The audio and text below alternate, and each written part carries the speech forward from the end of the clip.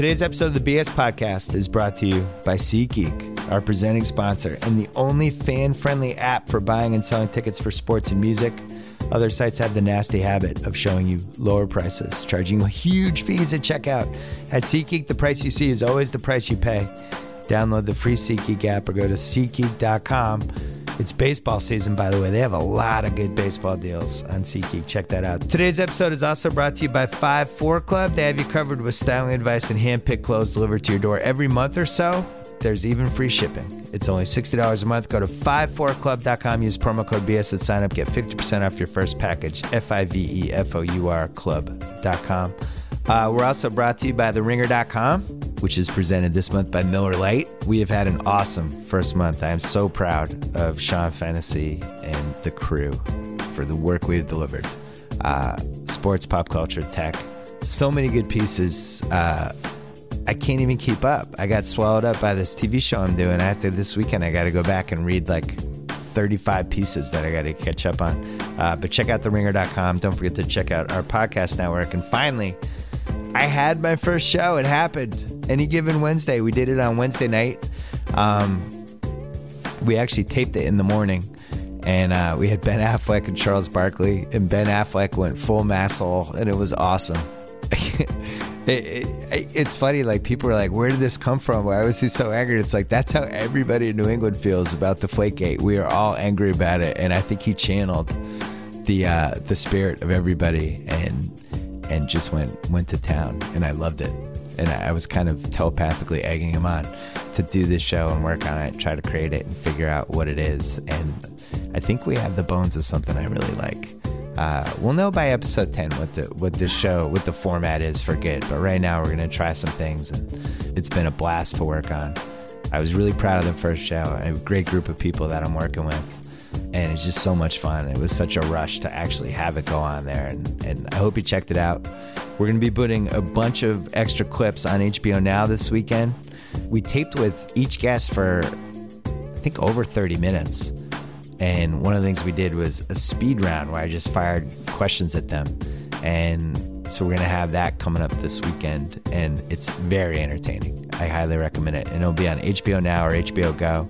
It'll be on HBO On Demand. So if you have cable, you go to the On Demand thing, you'll see the Any Given Wednesday. And that'll pop up there. We also have a Twitter account, which is Any Given WEDS. And I think there's a Facebook page too, but that has all the extra clips. So if you want to see all this extra stuff, just follow those accounts or follow my account on Twitter. And last thing with HBO, we have the last episode of After the Thrones, which is the post-game show that we did for Game of Thrones with Andy Greenwald, Chris Ryan, Mallory Rubin, Jason Concepcion's on this last one. And that, I think, goes up right after the end of the West Coast airing of Game of Thrones on HBO Now. Check that out. We had a really good season. I'm really proud of those guys. And it's been an especially confusing Game of Thrones season for morons like me. So I like the fact that I have people in my life who can explain what the hell is going on. All right, Joe House and Kevin Clark coming up. Let's go. Yeah. Clear enough for you? All right. Yeah. House, we're Friday rolling. It's Friday, we're rolling. Old school. We haven't even had this podcast. Roll. Yeah, we haven't even had the podcast network for a year, and it's still old school for us. One of our favorite nights of the year last night, the NBA draft. Your team didn't have a pick because you traded it for one of the Morris brothers and still didn't make the playoffs. So congratulations on that. Would you have the 13th pick? That actually might have been a nice pick. Sorry. 13th pick ended up going, it was the Greek center, Georgios Papagiannis, who ended up going to Sacramento. I don't know who Ernie would have taken. But you know what? I'll stick with the Morris that we got. So, yeah, there's a bunch of storylines to hit really quick. I love the fact that the Kings made a trade that nobody makes anymore, where they had the 8th pick in an 8-player draft and traded backwards for 13, 22, and Bogdanovich, the old school classic 3/4 for $1 trade. Congratulations to them. They did it again. Yet again, the Kings. They're nothing if not consistent. You got to give it up to the Kings. Well, the good news is that now they have a center. Oh, wait, they have Boogie Cousins and Costa Kofis. I forgot. Yeah, so great. Good job all the way around, Kings. And then that was one storyline. Boogie got mad. Boogie got mad on Twitter. I didn't even see it. Yeah, he got mad. He did a tweet. Then he protected his account. He's not following me anymore. I don't know what I did. I don't know why he's not following me anymore. He blocked Zach Lowe. He's very mad. Boogie's lashing out. He's had enough. It's a social media meltdown. Wait till they explain to him they're going to play a 3-center lineup. I know the league is going small. Everybody's shooting threes. Kings are going the other direction. 3 centers. Maybe they were worried that maybe they actually felt some compassion for once, and they were like, Marquise Chris, he could go either way. We can't bring him to Sacramento. We're going to ruin his career. We can't. We're going to let him. We're going to let that little bird fly away. When are they going to get a point guard? It's a great question. Maybe in free agency. There were some point guards I liked in this draft. There's so many good point guards now, and so many talented point guards, and so many point guards who have a chance to maybe be either a starter or a third guard off the bench, that they've now become the undervalued position. Like the Spurs got somebody at 29. You beat me to it. Who should have been in the top 15, and I think that he wasn't working out for anybody, which was a red flag. I think he has Rich Paul as an agent. He's had a rough life, I think, and maybe that scared people off. I don't know, but he fell to 29, which was insane. And the Spurs, I'm just watching. It's like, God, how do the Spurs just keep doing this? How do they keep getting? Yeah, every single year, the first entry, it's a block, copy, replace. The Spurs got the steal of the draft. Just paste that right in next to the Spurs when you're doing the draft analysis for them. Because they really have their Tony Parker replacement now. Yeah, they just the great inefficiency in these drafts now is the point guard spot, because it's just there's too many of them. The Celtics got one, Demetrius Jackson, from the kid from Notre Dame. I think they got him at pick 45. He was supposed to go like 20 spots earlier than that. And he's not going to be an all-star, but that's what makes the Terry Rozier pick hurt last year so much for me. Still hurts. It's just you're not over it yet. Yeah, it's just so easy to get point guards. Take a chance with somebody. So I thought the Spurs did a great job. What was that kid's name, Tate? I'm blanking. What? The kid the Spurs took the point guard. DeJounte Murray. DeJounte Murray. Yeah. DeJounte Murray. Teammates with Chris at Washington. He's like 19 and athletic and talented and has a nice hand, all that stuff. So the Celtics. Actually, let's wait on the Celtics. Oklahoma City committed a robbery last night. Oh, that's interesting. Remember part 5 of the OJ documentary when he broke into the hotel room to take his stuff back? Well, it was an armed robbery. He was just demanding his stuff. It wasn't a robbery. He didn't intend a robbery. Right. I think that's how it just turned into a robbery when they showed their guns. That's how I feel about Sam Presti last night. He didn't intend for it to be a robbery. He just wanted to make a trade with Rob Hennigan, who used to work with him in Oklahoma City. And it turned out to be a robbery. I think he's going to go to jail. So that's funny. I feel like that's very disrespectful to Serge. Why? Because Serge can play. It's not Serge's fault that the circumstances at Oklahoma City and their approach over the last two seasons effectively marginalized him. I'm very skeptical of the downward trend of the advanced analytics as they apply to Ibaka. There is a direct correlation between him drifting out to the perimeter, which I believe was a team design, a team request. Him working on a game that's a face-up game, and his decreased efficiency both offensively and defensively. I think we're going to see a resurgent surge in Orlando. I agree with everything you just said. I thought Serge was used incorrectly in Oklahoma City. I thought his game atrophied. I thought he lost a little of his basketball will to live, and it came back in round 2 against the Spurs. But I think he was kind of on autopilot last year because he was so marginalized. And it was basically like, go stand in the corner on one end, and then on defense, you have to try. And I think it's really hard to ask any basketball player to give all they have defensive rebounding when you just ignore them on offense. And they really emphasized Steve Adams. They decided Steve Adams was going to be their guy down low. It affected his game. Which is okay, not a bad decision. I agree with all of that, and he'll be better off in Orlando. I like the thought of him with Vukovic. Me too. Vucevic. Vucevic.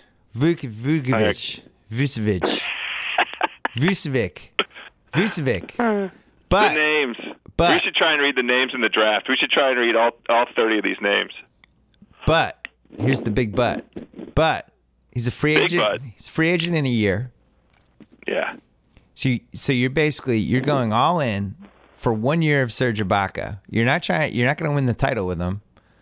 You're hoping that he's going to re-sign. You have 2017, which everybody is going to have so much cap space that they're not going to know what to do with it. He can basically go to any team he wants for $30 million a year. You're giving away the number 11 pick, Sabonis, who you and I both really like. I thought he was, after the top 8, I thought he was the next gem in the draft. I wanted the Celtics to trade up for him. I like that guy. I think he's going to be a 20 to 25 minute a game, knows where to go, knows what to do, smart, tough, somebody who could have played in Game 7 of the finals. You have that guy at a fixed cost for like $3 million a year, something like that, at the 11th pick, 3.5. I forget what the exact number is. Versus paying Serge 15, and then on top of it, you get Oladipo, who was woefully miscast on that Orlando team. I love Oladipo. I'm buying Oladipo stock. I think he's going to be great on that team. He was first year in Orlando, used as a point guard. He's not a point guard. Then last year, they have that weird. It's him and Elfrid Payton together. Neither of them are great shooters. He's more of a creator off the ball, great defense guy. He's competitive as hell. I love the thought of him in Oklahoma City. So to get him and Sabonis, and you're paying less money. Ibaka was like $15 million a year. Now you're paying those guys combined like 9 or 10, and you get a little more money to spend on a shooter. I thought that was a home run slam dunk for OKC. What'd you think? So I'm not as high on Oladipo as you. How dare you? And it hurts me to say this. He is a homie. He's a local, born in Silver Spring, Maryland, like House from D.C., born in Silver Spring, Maryland, went to school in the same Catholic league that I went to high school, and he went to DeMatha. I went to Gonzaga. Oladipo is a local hero, and we loved him in college too, but I don't think he was miscast in Orlando. I don't think he had the chops to really assert himself. The only thing that he's demonstrated a true pro-level skill is on defense. And the thing that I'm concerned with is how is he better than Dion Waiters? If you look at his shooting, Waiters had a better shooting year than Oladipo.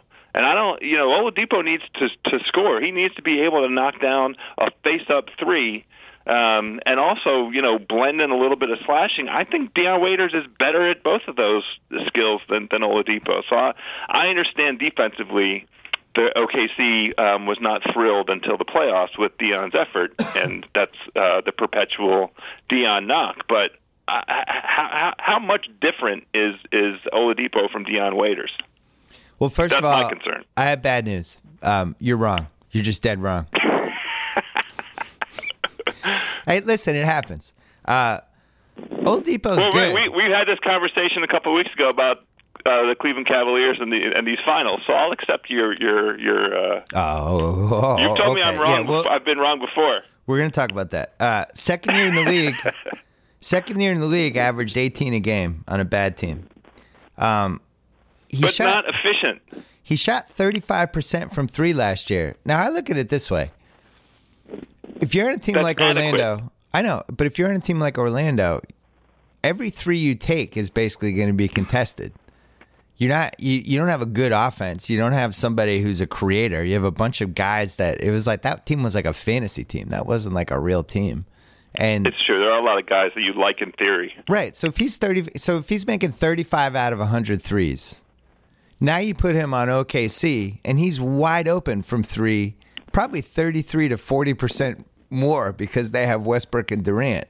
You're putting him in a position to excel at all the things he's good at, which is defense, athleticism, competitiveness, and making open threes. I think he's a much better version of Dion Waiters, and I think he's super competitive. And I also really like him and Westbrook together. I think they're going to feed off each other. Listen, I rarely do this. I think Oladipo is going to be we make proclamations, we make S's, we talk out of our ass 90% of the time on this podcast. Yes, we do. That's what we do. We talk out of our asses. I think Oladipo, I will go on the record. I will bet on this. I wish there was a way to bet on this. I think he's going to be fantastic for Oklahoma City. And I really like Sabonis, too. And I think that team is, to me, the heavy favorite to win the title now if they get Durant back. Heavy favorite. I thought they should have won last year. Well, we know this because you're still smarting after that Game 6. You went so heavy on them for that Game 6 against the Dubs, and Klay Thompson essentially, a singular game for the ages kind of performance from Klay Thompson put an arrow through your heart. But I still don't disagree with. I mean, I think OKC was better than the Dubs in that series, and I'm not as bullish now on my boy Serge. You're just babbling. No, I like Serge. The center that they just traded. Sabonis. Sabonis. I'm not as high on him now. I didn't love his performance in the NCAAs. I like Sabonis. I don't know how he's going to steal minutes from Adams and Cantor. That's all. He's not. This is a trade to create room for Steven Adams and to have Cantor play a little bit more and basically play Durant a little bit more at the 4. Play Adams 35, 36 minutes a game. I think he might be one of the 3 best centers in the league right now. And then, you fill in the blanks with Cantor and Sabonis. Maybe you bring them in together. I like it. Hey, by the way, go ahead. The Heat are plus 1,200 to get Durant. Who? The Miami Heat. Why would they get him? That's what Pat Riley does. He gets people. It is what Pat Riley does. Does Wade have one more chapter in him? They Jedi mind trick people. That's what they do. They really do. Speaking of Jedi mind trick, the one thing that I do want to give Presti credit for in this trade, and the thing that I think really does make it, on balance, extremely beneficial to OKC, he put a pin in and popped the leverage that those 3 guys together possess over the franchise by moving Ibaka.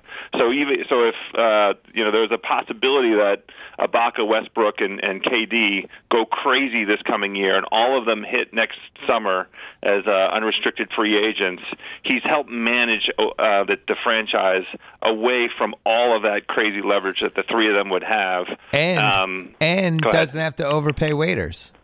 Now Right. You let waiters leave. You move Oladipo Yeah, waiters into that. can go now, honestly. Yeah, you move Oladipo into the waiter spot. You don't have to overpay him, and now you're paying Sabonis $11 million less than you were paying Ibaka. I thought it was a brilliant trade. I would have tried to veto it if it was a fantasy league and I was one of the other teams. I would have had a bunch of angry emails, and I would have called. I would have called Rob Hannigan a puss and the whole thing. I would have been like, "You got to get out." To Orlando is fair. It's really not. That's not a good fair, trade. Sure. That's not a good yeah, trade. He's going to have a chance. I bet he's going to have a great season this year. The one thing that's funny about this trade is that OKC chose Serge over Harden. I'll just leave it at that. Yeah, they did. Well, they found out, for them, Steven Adams turned out to be the dude. Steve ended up being the jewel of that trade. I want to have a Google alert that tells me when I'm allowed to bet on the 2017 title, because I'm betting on Oklahoma City. Because they have the best team. They should have won. They should have won in 2016, and they should win this year. Hey, let's talk about 5-4 Club really quickly. 5-4 Club has you covered. They'll provide styling advice and recommendations. They'll make you a styling profile. They'll deliver close to your door every month or so. 4 style profiles: classic, casual, forward, and mix. They have shorts and button-ups when you need them. They have jackets and jeans when it gets colder. It's really cool. It's a great place, especially if you're lazy like me and you don't like to go shopping. They will ship the stuff for free. Direct delivery to your doorstep. Clothes come every month or so, and it's only $60 per month. Go to 54club.com. Use promo code BS at sign up. Get 50% off your first package. 54club. Spell it out. FIVEFOURCLUB.com. Can we talk about the Celtics? Go ahead. Oh, man. How's your Gershon Yabusele feeling?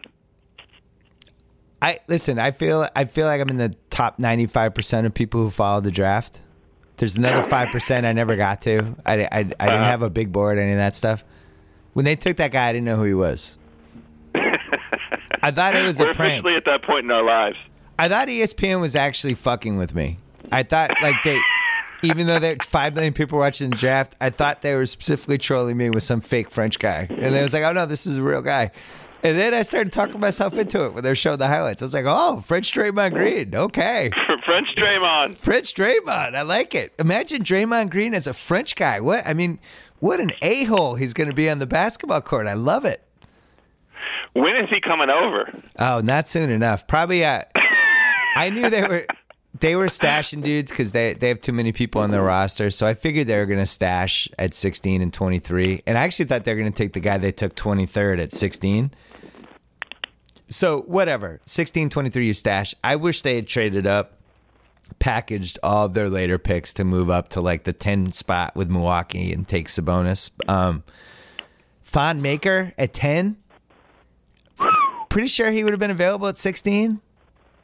Sure. Tate, am I crazy? Is anyone else taking Thon Maker? He wasn't even invited to the green room. Wasn't even invited to the green room house. Just trade up. Yeah. Milwaukee, trade down 6 spots. So anyway, Jaylen Brown. This was a 2-player draft, and then players 3 through 8. I don't think anybody would bet their life and say, out of those 6 guys, this guy is definitely going to be the best guy. We just don't know. I would say all of it are in play. 3, 4, 5, 6, 7, 8. Who knows? Buddy, Jamal Murray, Chris, yeah, Bender. my personal favorite for your team would have been Jamal Murray. Right. That's who I would have picked if I had the 3rd pick, if it was me. He would be our 19th guard. So, Jaylen Brown, I get it. But your second that can score. You still don't have a guy who can score inside of 4 minutes other than the player that's not 6 feet tall. So, here's the thinking. They're thinking the one of the best commodities in the league right now is somebody who can defend at an elite level on the perimeter and guard multiple guys. Somebody with size. Somebody who can guard everyone from Stephen Curry to Kevin Durant. And this you is mean like Marcus Smart? No, I'm talking about Jaylen Brown. I'm saying this is somebody that Marcus Smart can't guard Kevin Durant. I think you just doubled down on Marcus Smart, but keep going. Yeah. I'm going to present both sides to you. So now you have somebody that one of the Celtics' problems last year, other than not having a franchise player, was if Jay Crowder got in foul trouble or if he got hurt or he tweaked his ankle or whatever, they had nobody else on the roster who could come in and play defense on the Paul George, Durant, Klay Thompson, like whoever. They didn't have that second guy who can come in. This is a guy who will immediately be able to come in and play defense at the highest of high levels, and the hope is he'll get better offensively. Now, here's the caveat. I watched him play at Cal. I wanted him to be somebody that would be a potential top 3 pick and make the draft deeper, all that stuff. He's basically Jeff Green offensively. Offensively. Whew, that's a relief. Well, but he's the guy. I texted Tate last night. He's the guy that defensive rebound, he soars over everyone else, grabs the rebound, breathtaking rebound, gets it, goes down the court, warp speed. He looks like Usain Bolt with the ball. He's going in. He's goes up in the air. He goes through 2 guys, and then he misses the layup. I swear to God, are you sure you're not talking about Marcus Smart? No, Marcus makes the layup. Not always. Jaylen Brown, he just has no touch. Now, the question is, can you teach somebody how to have touch?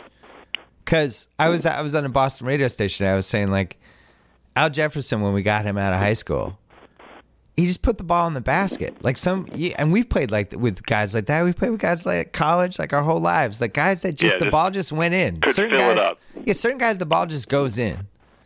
Paul Rieger. Yeah. You were like, I got to be honest, not to blow you, but you were like that from 12 to 15 feet. The ball just went in. You just made the shot. And then other guys, it's like the ball just won't go in. It's like, oh, everything looked good except, the ball didn't go in. And I worry that he's one of those guys. And that's my fear. So that's one thing. And then the other thing is, why take him at third? Why not move backwards? That's right. I thought that's what I like to hear. What's the justification for not moving backwards? Well, my guess is that they didn't have the right trade. I think everybody underneath them just looked at it and said, they we're not trading up. You guys don't want one of those guards. There's not enough value there. Yeah. We don't think you're going to take one of those guards. We're not trading up with you. And they were right. So if you're the Celtics, you take somebody who's the 7th or 8th best player in the draft, or best prospect, I should say. You take him third, but he was the guy you probably needed, and you couldn't trade down. So I don't know. I mean, I don't think Jimmy Butler was ever realistic. Chicago wanted next year's Brooklyn pick. You can't trade that pick. Next year's draft has 3 franchise players in it. You can't trade 2017. So what do you do? I mean, Philly's talking to them. They're offering Nerlens. I don't want any part of Nerlens, or I'm not even sure Nerlens is good. There just wasn't a trade. You go to New Orleans, like, hey, you want to flip picks 3 for 6? And New Orleans is like, no, we're good. We're going to get somebody good at number 6. No thanks. So I don't know. What do you think they should have done? I'm not going to criticize them. If the right offer doesn't come in, then you don't make a trade just for the sake of making a trade, because we're entering this off season. We're now like 2 chapters in on a 10-chapter book that nobody really knows the ending of. The first chapter was the trade deadline this February, where really nothing happened, and I think teams like the Knicks and the Celtics could have made moves, should have made moves that would have helped the franchises. I mean, the Knicks with Derrick Rose is the most glorious, the most Knicks. You tweeted this. I know. Wait, hold on. We got to talk about that. We need to devote 5 minutes to that. So glorious.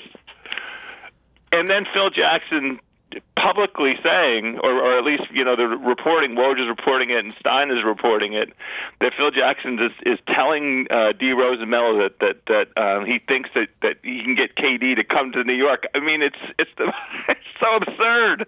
It's a crazy talk. Poor Knicks fans. Yeah, at the same time, I like the trade for them. Because it's all in?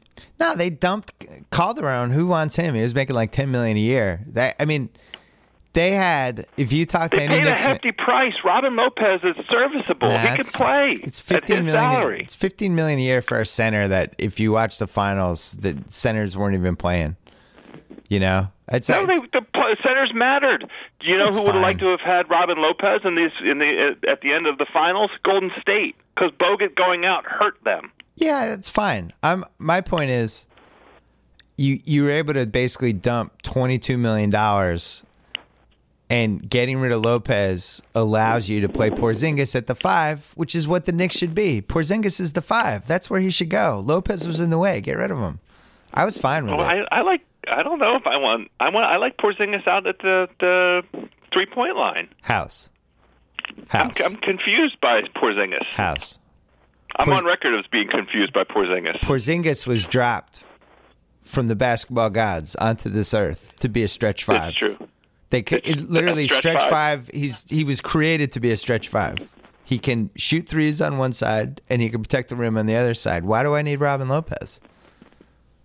To get to be in there. I want Robin Lopez. Mucking. You need a mucker. I want Carmelo at the 4, and I want Porzingis at the 5. And I want Derrick Rose 5 years ago setting everyone up. Unfortunately, I have Derrick Rose now. Yes, unfortunately. But if you ask any Knicks fan, their point guards were so horrible last year. And it was such an affront to everyone in New York. New York, the city of point guards and point guard play and signature point guards and point guards with personality and Tiny Archibald and Kenny Anderson and Stefan and all these dudes. And they have Jose Calderon and Sasha Vujacic and all that. I mean, it was a disaster. So it was an affront. At least Rose presents the illusion of we're not going to be awful at point guard anymore. And if he sucks, he's an expiring contract. They have more money for next year. But I really hope that they don't sign Dwight Howard, because that will make me think Phil Jackson is a senile old man. I couldn't be rooting for anything more in my whole life than Dwight Howard going to the New York Knicks. Can you imagine the personalities of you're building a team with Derrick Rose, Dwight Howard, and Carmelo? What kind of a personality that team has? Good luck. That's the Nixiest thing ever. That there would be no more New. I mean, the Earth would stop on its axis if they pull in D Howard 12. I think the amazing thing about the Knicks is that, and this goes back to like the 1960s, they have an uncanny knack for getting guys 4 years after you'd want them. And you could go through Spencer Haywood, you go through Bob McAdoo, you go through Larry Johnson, you go Antonio McDyess, Penny Hardaway, Stephon Marbury, Steve Francis. It's an incredible record. My good friend Jalen Rose. Sorry, Jalen. They caught you at the tail end. Yeah, you know I love you, buddy, but that was it. They caught you at the tail end. But you go all the way through, and it's like 17 or 18 guys that. Amari Stoudemire. Do you think they got him 4 years too late? And you just go through, and it's just over and over again. They managed to get these dudes. It's like the legacy of the Knicks. They even tried to get Will Chamberlain in 1975. It would have been 10 years too late. But that's just what they do. To get Howard. Yeah, so I think they should get Derrick Rose. I think they should get Dwight Howard, and I think they bring back Kobe Bryant as the final piece. He would love to play with those guys. Talk him out of retirement. It'd be great. Kobe Bryant comes back, but it's hard not to root for Rose, right? I think it'd be fun if he was good. Sure. Rejuvenation. And you know what? It's a little unfair to him to not recall that the first 2 months of the season he played with blurred vision. I mean, his eyes were messed up. Yeah. He was pretty efficient once he got healthy, once his eyesight was restored. Are you talking about Phil Jackson or Derrick Rose? Phil's eyes still don't work. Hey, House, our friends at Squarespace make it easy to build beautiful websites without breaking a sweat, regardless of skill level, no coding needed. Not only does Squarespace provide easy-to-use tools, Squarespace's state-of-the-art technology ensures security and stability. Millions of people and some of the most respected brands in the world trust Squarespace, so you should too. Get 24/7 online support and a beautiful website for only $8 a month. You even get a free domain if you buy Squarespace for the year. Why wait? You can even design a best-in-class online store with Squarespace's award-winning templates, customizable settings. And with Squarespace Commerce, you get all the tools you need to track inventory, process orders, send custom emails in one intuitive interface. Start a trial, no credit card required. Squarespace.com. Use the offer code BS to get 10% off your first purchase. House, let's talk finals. You know I love Squarespace. I know you use Squarespace. HouseFromDC.com. I'm going to put up. I get this on Twitter all the time. Hey, House, I'm coming to DC. Give me 3 restaurants.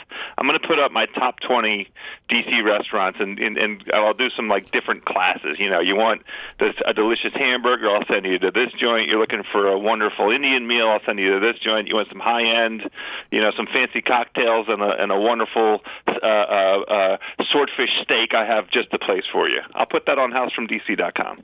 All right, well, actually do it. Don't talk about it. Actually update the site for once. Jesus. For once, I'm going to do it. God. This summer, I promise to do that. All right, so quickly, the finals. I talked about LeBron on my new HBO show, Any Given Wednesday, which premiered on Wednesday night. You really did. Did a whole thing about LeBron and, the block. I thought it was cool that LeBron finally has a signature play that we can point to. The block goes down in history. I totally agree. It was great. Congratulations. It's not just the thrill of a legacy play. It was like we have his legacy series. We have validation of his entire career, and the block is a singular moment that expresses that achievement. It was breathtaking. It was unbelievable. I loved it. I loved how he played those last 3 games. I love the fact that the 2 best basketball kind of stretches of his life happened after his manhood was challenged, basically. Because in 2012, Game 5 Celtics, KG, Pierce, Rondo, Ray Allen, all those guys, they just went at him. They bullied him in Game 5, gave him all kinds of shit, and made him mad. And he responded with one of the best stretches of basketball of his career. And then Draymond did basically the same thing. And Game 5, Game 6, Game 7, he just destroyed the Warriors. I mean, he didn't even shoot that well in Game 7, but he imposed his will in the game. And I love that he just didn't come out. I don't think people realize how incredible it is for somebody to play that many minutes in a basketball game and do what he did on both ends. Like, we've just never seen it. You made this point on the show, and it really is truly remarkable. It's truly unprecedented. His career, the number of games he's played, the number of minutes he's played, he's never missed a playoff game due to injury. Yeah, ever. He's never had an injury. Run. Yeah, he's played 13 straight years. He's never had an injury. I think I added up. It was almost 47,000 minutes, and I went on Basketball Reference, and I did the thing where you can compare everybody in the first 13 seasons of their career. The only guy who's played more minutes than him, playoffs and regular season combined, is Wilt Chamberlain. And Wilt was playing like 48 minutes a game. Like, he famously didn't want to come out. He would intentionally try not to foul out. And it was a different era. You didn't have to run that hard. He was going against, from a lot of his career, going against just people who just weren't as big and athletic as him. Right, exactly. He got nowhere near the banging. But nobody in the last 50 years has carried the workload that LeBron carried these first 13 seasons and been more consistent. Listen, it kills me to say it, but he passed Bird. He did. They played the same number of seasons, and his career was better. There's just no way to look at it any other way. Bird had 9 great seasons. LeBron's had 13. And the resume is pretty much the same now. 3 Finals MVPs. Bird only had 2. LeBron's prime has been 8 years. Bird's prime was 5. 4 league MVPs also, right, for LeBron? Yeah, 4 out of 5, and 6 straight finals, which is an incredible number. I don't care. Knock on wood, 7 is on the horizon. And I'll tell you, the thing I didn't get to say in that show, and I'm sure you have some thoughts on the finals too, but I thought the most important thing that happened to that team and to LeBron, and the real reason that I think he's not, I thought there was a chance he might come to LA. What happened to Kyrie in that series, I thought was transformative for him as a player. I think it's transformative for the next phase of LeBron's career. I think Kyrie gets it now. I don't feel like Kyrie got it until that finals, and he actually worked hard on defense. And he's a little bit flawed. He's a little me first. He's a little too one-on-one-y. But the competitiveness and his ability to come through, they ran the biggest play of that game for him with a minute left. They came out of a timeout. Him. Yeah. They were like, we're going to switch Steph Curry onto you, and you're going to shoot a 3 over him and win the game for us. And he did. And now if I'm LeBron, I'm like, I'm not leaving that. Well, here's the thing. You and I talked about Kyrie the morning of Game 5, and both expressed disappointment that he had, up to that moment, through the first 4 games of the series, not really been up to the task. He really did not show either the will or the skill to make a mark on the finals, and I was expressing great disappointment because I thought that the series should have been, up to that moment, a lot more competitive than it had been. And through the last 3 games, it was the Kyrie we were both kind of asking for. Yeah, and not just from a talent standpoint, but there's a little extra something. And some guys have it and some guys don't. And he rose to the occasion. He found it. And that 30 million people are watching that game. The title's on the line. You're playing one of the best players of all time. The guy wants it so badly that, sometimes teammates, they can let down, they can get nervous, they get skittish. And Kyrie just rose to the occasion. I thought it was really important for the future of basketball because he gets it now. And, you look at LeBron next season, they could just have Kyrie run the team during the season. LeBron can take a step back. He plays 62 games, and he can just kind of run up and down and let Kyrie dominate the offense. Great. Carry us. I'll step in occasionally on some national TV games, and I'm going to save myself for the playoffs. And I don't know. That was one thing. And then the other thing is Love at least increased his value.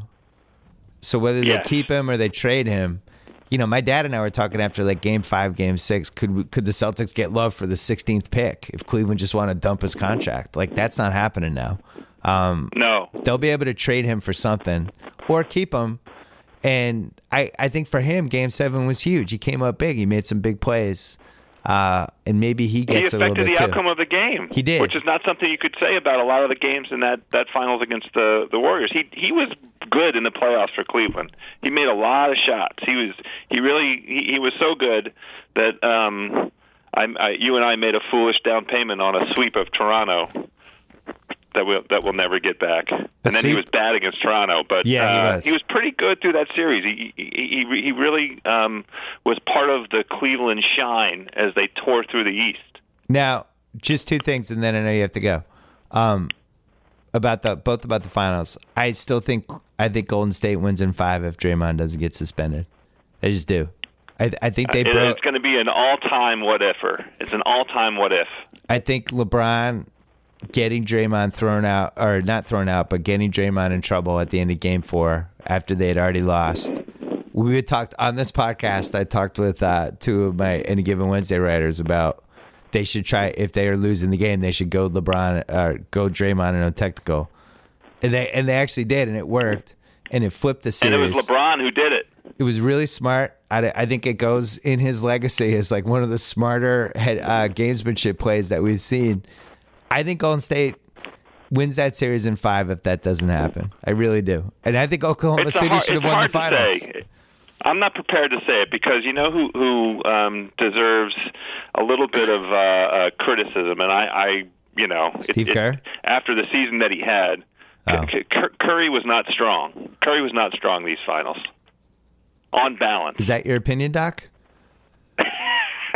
He'd one good game in 7. I'm trying to say it gently. I'm trying to be gentle with it because he was so overwhelmingly incandescent through the regular season and even into the playoffs. But, at some point, the mileage started to show up on him. Yeah, and it happened like halfway through these finals. And that's a real issue for them because you got to play 100 games to win the finals, and teams beat the hell out of him, and he wore down. He had one good game out of 7. And I thought Well, that was the price for winning 73 games. I mean, it was a heads-up decision they made.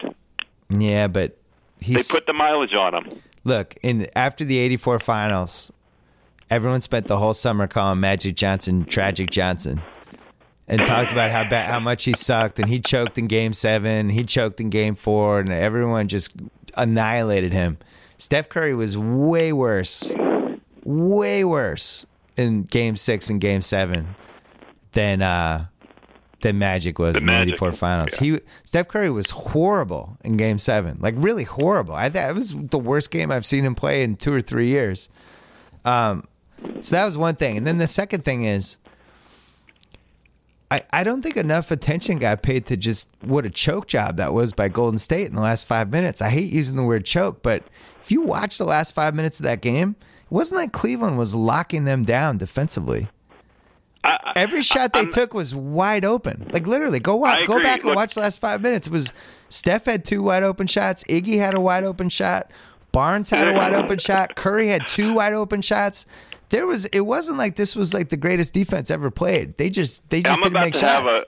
Listen to this. I'm about to have a Wilbon get off my lawn moment. Wilbon / get off my lawn. Every old guy, every old head, every old conventional basketball thinker, eye test kind of guy goes back to this idea, which is a jump shooting team can't win when the pressure's on. You have to have some kind of answer that's down low in the paint, a little bit of grit and grind, somebody who can take the ball with their back to the basket and get you 2 points from the foul line or by doing something dirty down low.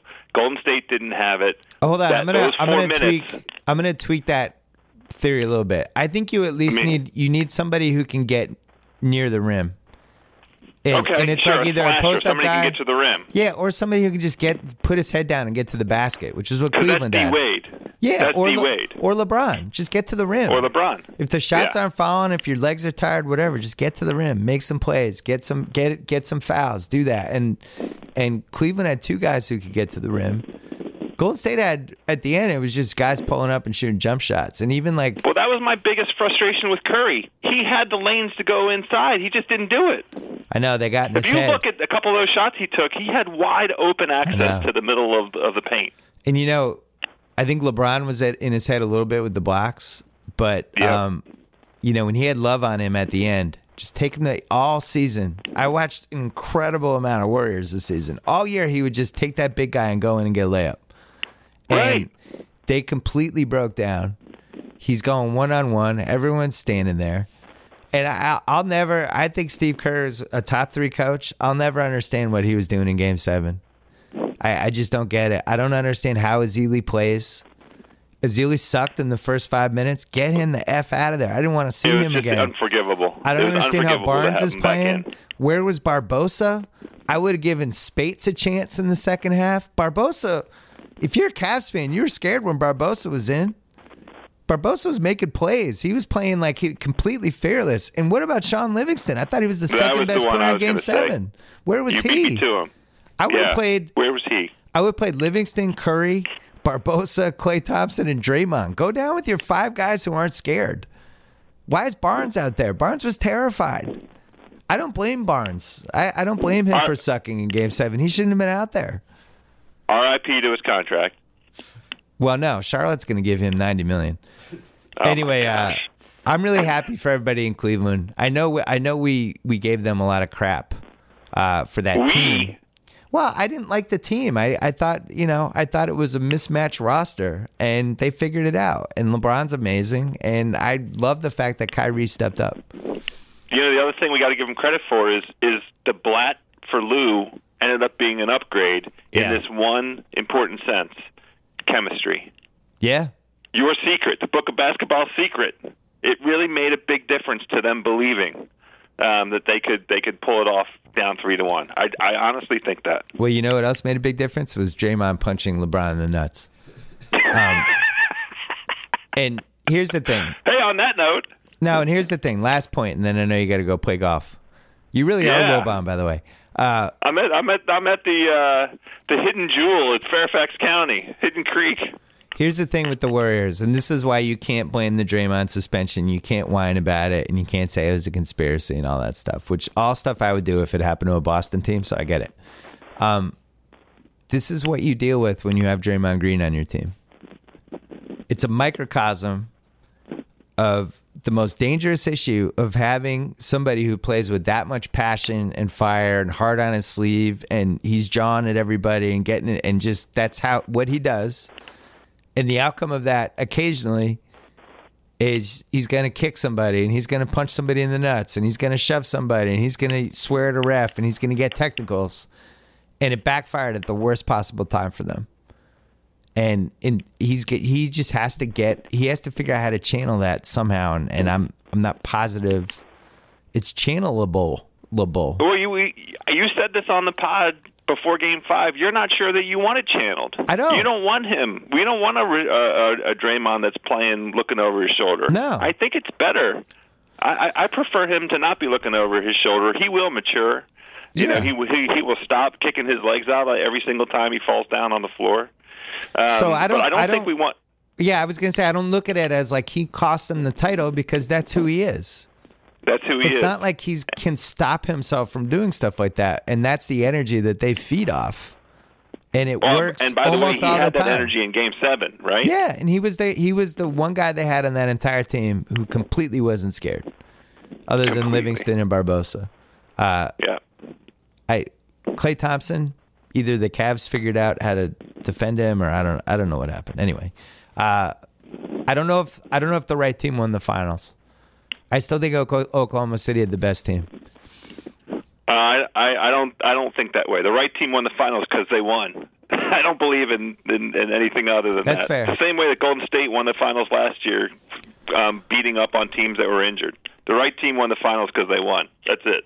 And LeBron is still our captain if the aliens come. Never a doubt. The best basketball player on the planet, LBJ. Joe House, pleasure as always. Always. I'll talk to you soon. Rollin'! Yeah, and don't forget to listen to House on the Shack House podcast presented by Callaway.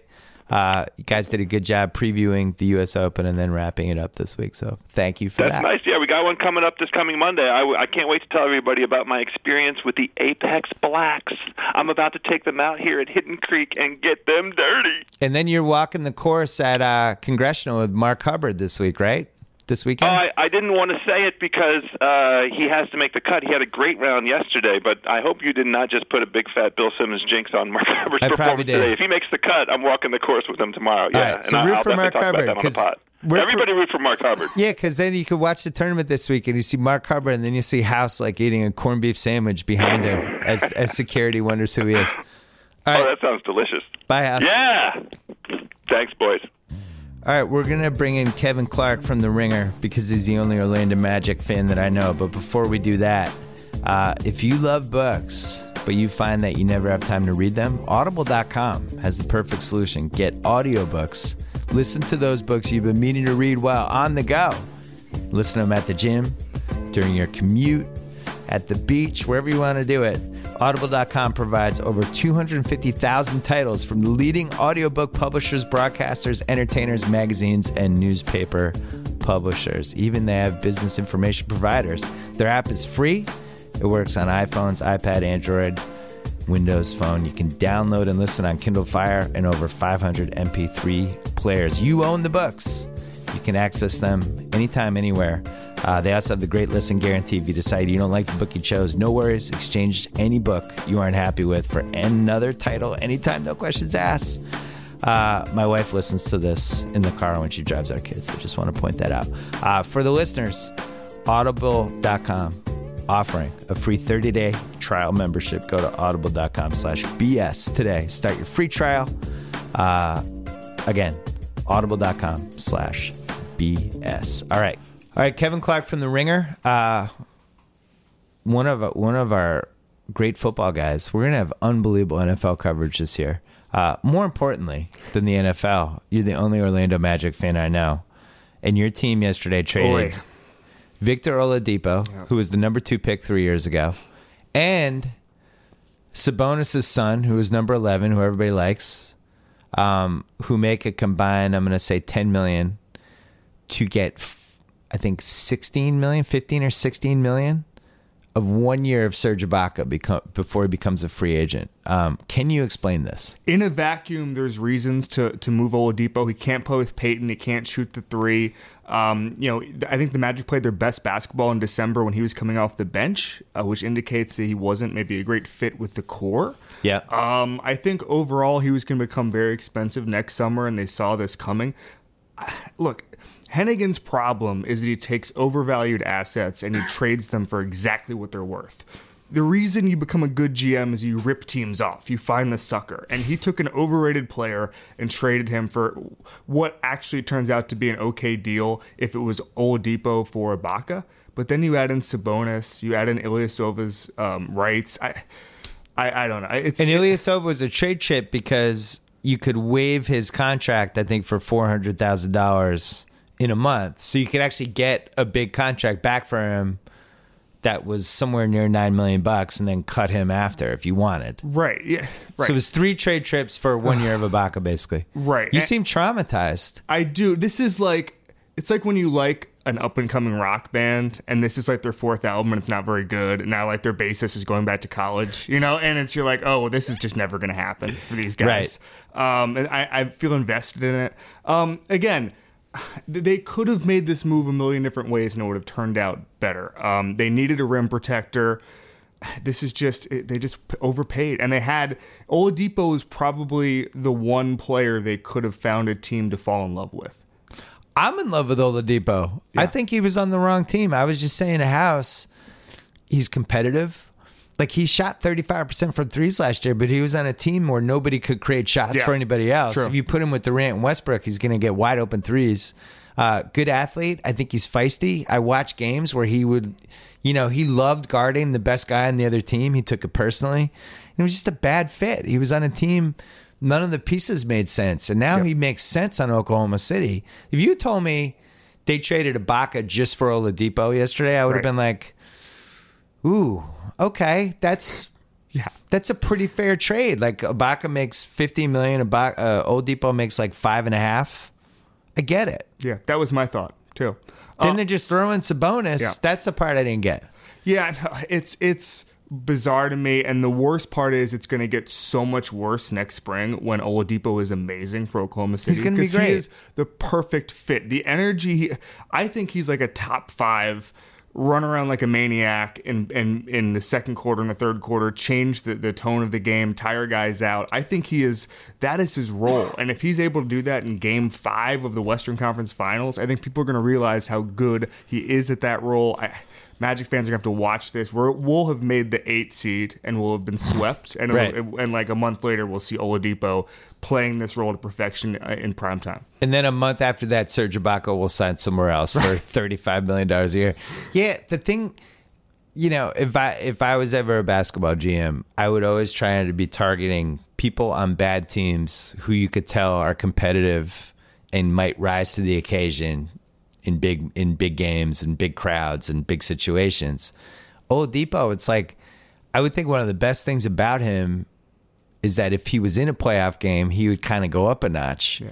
But in Orlando, you don't see that because you never played in a big game. Yeah, in the limited, it's really interesting to me. The games he took over, especially in his first 2 years, he would go to places. I mean, he had one of his biggest games in Brooklyn. Like, I think the first time maybe he played in Brooklyn and there was a good New York crowd there. He fed off of it. He took over the game. He's a guy at Indiana. He wanted to play in these big games. He just didn't have, you couldn't get the juices flowing in Orlando. It doesn't happen. Like, we play Dwight Howard every year, and that's always a big game. And I think he did pretty well this year. But overall, you're just never going to get those sort of reps. And now he's going to, Billy Donovan, Presti doesn't know if he's going to start or be a sixth man or whatever, but at least he's going to get some reps in front of a juiced crowd, in primetime, nationally televised games where Donovan's going to get to figure out what his ceiling is when he's really revved up.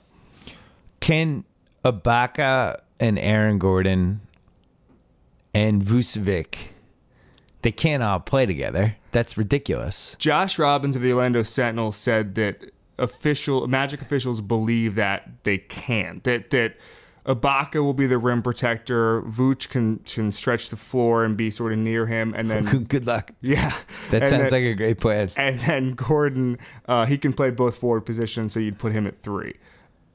I don't know how that's going to work out. Look, we now have an NBA coach in Frank Vogel. Yeah, you have an actual coach. Congrats on that. Coach. It's been years. It's been how many years since you had a good coach? Well, Van Gundy was fired in 2012.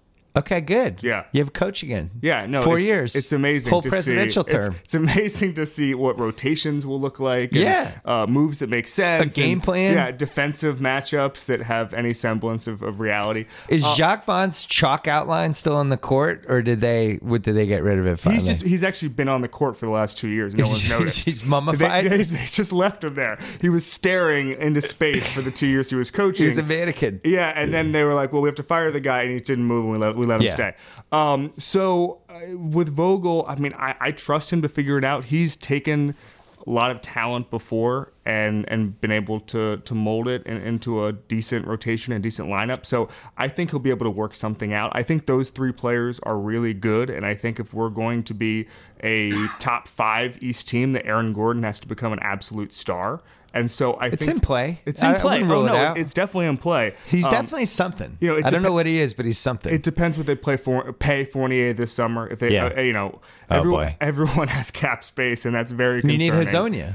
Yeah, obviously, yeah. I mean, so Hazonia then would be the 6th man in this scenario. So what you basically, one of the reasons to get rid of Oladipo is Hazonia. Right. Get him 35 minutes a game. Both of us like Hazonia. Start Fournier and then have Hazonia eased into the rotation. I hate admitting when I'm wrong, but I don't think Elfrid Payton, I don't think it's going to happen for him.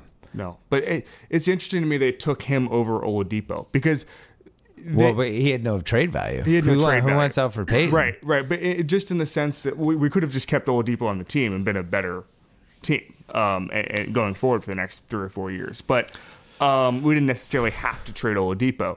But, Peyton, he's athletic. I still believe in him as maybe a great backup point guard. He could be the best backup point guard in the league, which is not what you want from a lottery pick, by the way. Right. There's a history of guys like him eventually settling into a role as like somebody off the bench who's great defense, good whatever. And He's going to win a ring in 2022. what a weird franchise Orlando is. Yeah, you don't have to tell me.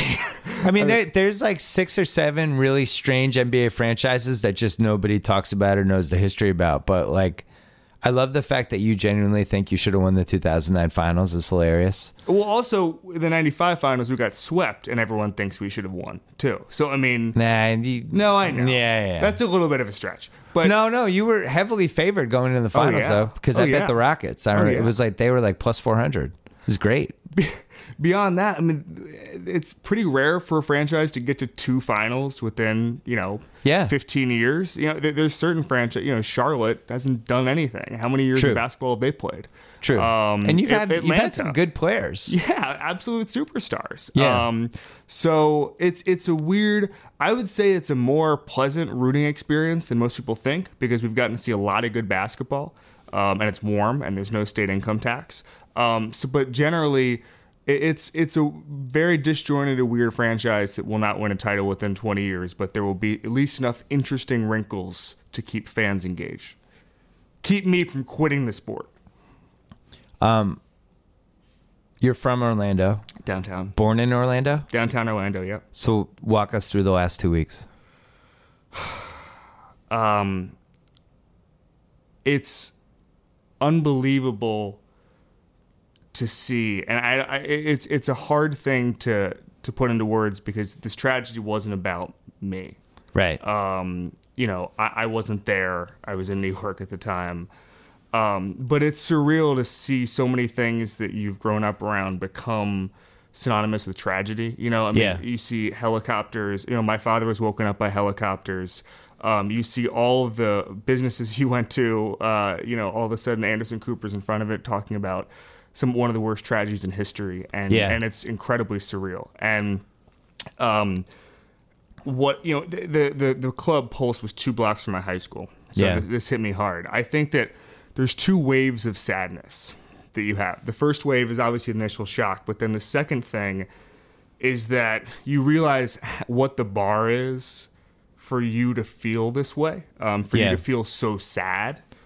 And then you realize how cynical and how easy it is for you to brush off all of these previous attacks when it doesn't happen 2 blocks from your high school and a mile from your childhood house. Yeah. And then you feel the sadness of every other attack you've ever brushed off, and every other problem with guns in this country that you've brushed off. And then you feel it in a way that you've never felt before. You feel the gun problem in this country like you've never felt it before, and it really, really sucks. And you were telling me that Orlando's history with gay culture was much deeper and more storied. I had no idea. I never knew any of that stuff. In 1998, we put up pride flags throughout the city. It was a huge thing at the time. Pat Robertson said we were going to get hit with a meteor. Orlando has obviously Disney and Universal, who in the 90s had gay days to celebrate pride. That was another thing where that sort of Pat Robertson circle sort of said, this is not right, and we were roundly criticized by a lot of people in this country. And quite frankly, people like Patty Sheehan, city council member, Buddy Dyer, the mayor, they passed, I think the New York Times addressed this in one of their stories very early on. They passed some of the first gay-friendly ordinances in the South, very progressive overall. And so, I think the attack, it was not only an attack on a club and 50 people who had just wanted to have a good time, but other than that, it was an attack on a city that has a real culture of progressive attitudes toward gays, and it was the way the city united in the last 2 weeks was good to see. So how do you see the summer playing out with everything in Orlando? How do they rebuild? How do they recover? What's the process? Well, I think that overall, it's not for me to speak on how the gay community goes forward here. Yeah. But I think that, the thing for I think that would help the city heal in that regard is just to keep going. Yeah. You know, have parties, have parades downtown in which the city comes together. You know, we don't need to keep having candlelight vigils necessarily. You don't need to keep mourning. I think you spin it forward, and you have, you know, celebrations of the city, of the community, of the way that we've rallied these last 2 weeks. And so I just think that overall, you know, you saw it in Boston after the marathon. I think you can have celebrations of who you are and what your town is and what your culture is, and really come together in that way. Yeah, you never know how it's going to play out. Like in Boston, which, you know, wasn't nearly as many people. Sure.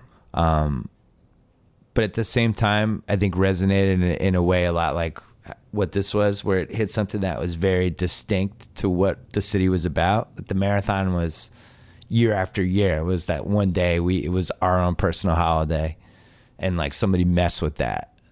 And, you know, that was what hit people more than anything, much like how progressiveness was part of Orlando, and somebody messed with that. Yeah, progressiveness and a modern stance on things, that is Orlando. Because Orlando, there's so many people who cycle in and out of the city because it's a service industry city, because it's, you know, Disney, Universal, it's entertainment, it's, you know, Disney animators, whatever it is. And so Orlando prides itself on always being at the cutting edge, because it's always there are so few people who moved to Orlando in 1954 and now, you know, live there throughout their entire life and have old school views or whatever. It is always people coming in and changing. And that's actually what makes it great. You might say, oh, you know, that means there's no sense of community or whatever. And it's like, no, everyone moved there for a specific purpose.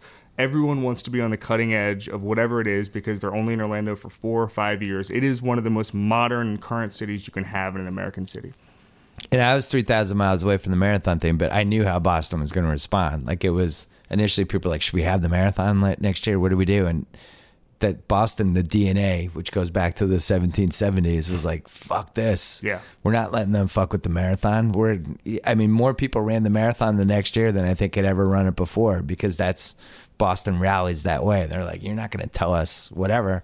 But sports was a big part of it too. And you had the Ortiz speech, and you had the Red Sox kind of came, and you had the Boston Strong t-shirts started popping up, and it became somewhat of a galvanizing thing for people. Like, it rallied the city in a lot of ways. And then the Red Sox ended up winning the World Series, and it all kind of snowballed a certain way. And I think that really helped the healing process. I don't know how it plays out for Orlando. I mean, that was unique to Boston. I'm sure Orlando over the next 5-6 months will have its own thing that kind of pushes people a certain way and helps them heal and all that. And maybe it'll be gun control, and maybe Orlando becomes the city that becomes one of the focal points for that, pushing agendas. I don't know. What do you got cooking for the NFL? Defensive Line podcast. Oh yeah, you and Mays are doing your top 10 series. Still doing 10? Still rolling. Yeah, on the top Ringer 10. NFL We did show. 20 for the defensive line. Mays for linemen, 20? we have to go to 20 because we He's have to do such a dork. interior and exterior. So we got 10 parts, and then we've been planning our coverage for, and it feels creeping. It's getting creeping. here. All of a sudden, it's July. July means mini camps. July and then means- training camp. oh, and yeah. means Oxnard, and Like it the means Hard 28th, Knocks. And yeah. we have an NFL team this year, the Rams, that are going to be playing very close to us, that we're going to try to infiltrate. Yeah. Hopefully get a couple of the Rams on the pods. Who would be our top 3 wish list? Oof. Gurley, Goff. And Aaron- then this is a sleeper because not a lot of people know him. It's not a player. It's Les Snead, the GM. I think I've spoken to him. He's one of the most thoughtful GMs in the NFL. Okay. Yeah, so Ringer NFL show, and listen to our podcast. We have, I think we have 8. We might add some more. We got NFL, we got MLB, we got NBA. We have, we're going to add a tech one soon. Channel 33, we have The Watch. We have Shack House, keeping it 1600. And this one, Tate's over there nodding. He just wants his own podcast. He's dying for it. I want to thank 5-4 Club. They have you covered with styling advice and hand-picked clothes delivered to your door every month or so. There's even free shipping. It's only $60 per month. Go to 54club.com. Use promo code BS at sign up and get 50% off your first package. FIVEFOUR club.com. stamps.com. It's the stamps.com buy and print official U.S. postage using your own computer and printer.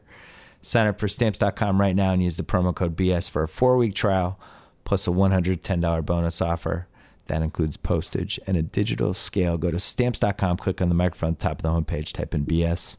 Thanks to SeatGeek, the presenting sponsor of the BS podcast. Thanks to Miller Lite, the sponsor this month for The Ringer. Thanks to HBO for giving me my own show. It happened. Any given Wednesday. We put some extra bonus clips, as I mentioned, on HBO Now that you can check out because we had so much good content from the taping session on Tuesday that we put some more stuff. And we have another episode coming on Wednesday with Mark Cuban, Malcolm Gladwell, and Bill Hader. Yeah. How are we going to cram all that stuff in 30 minutes?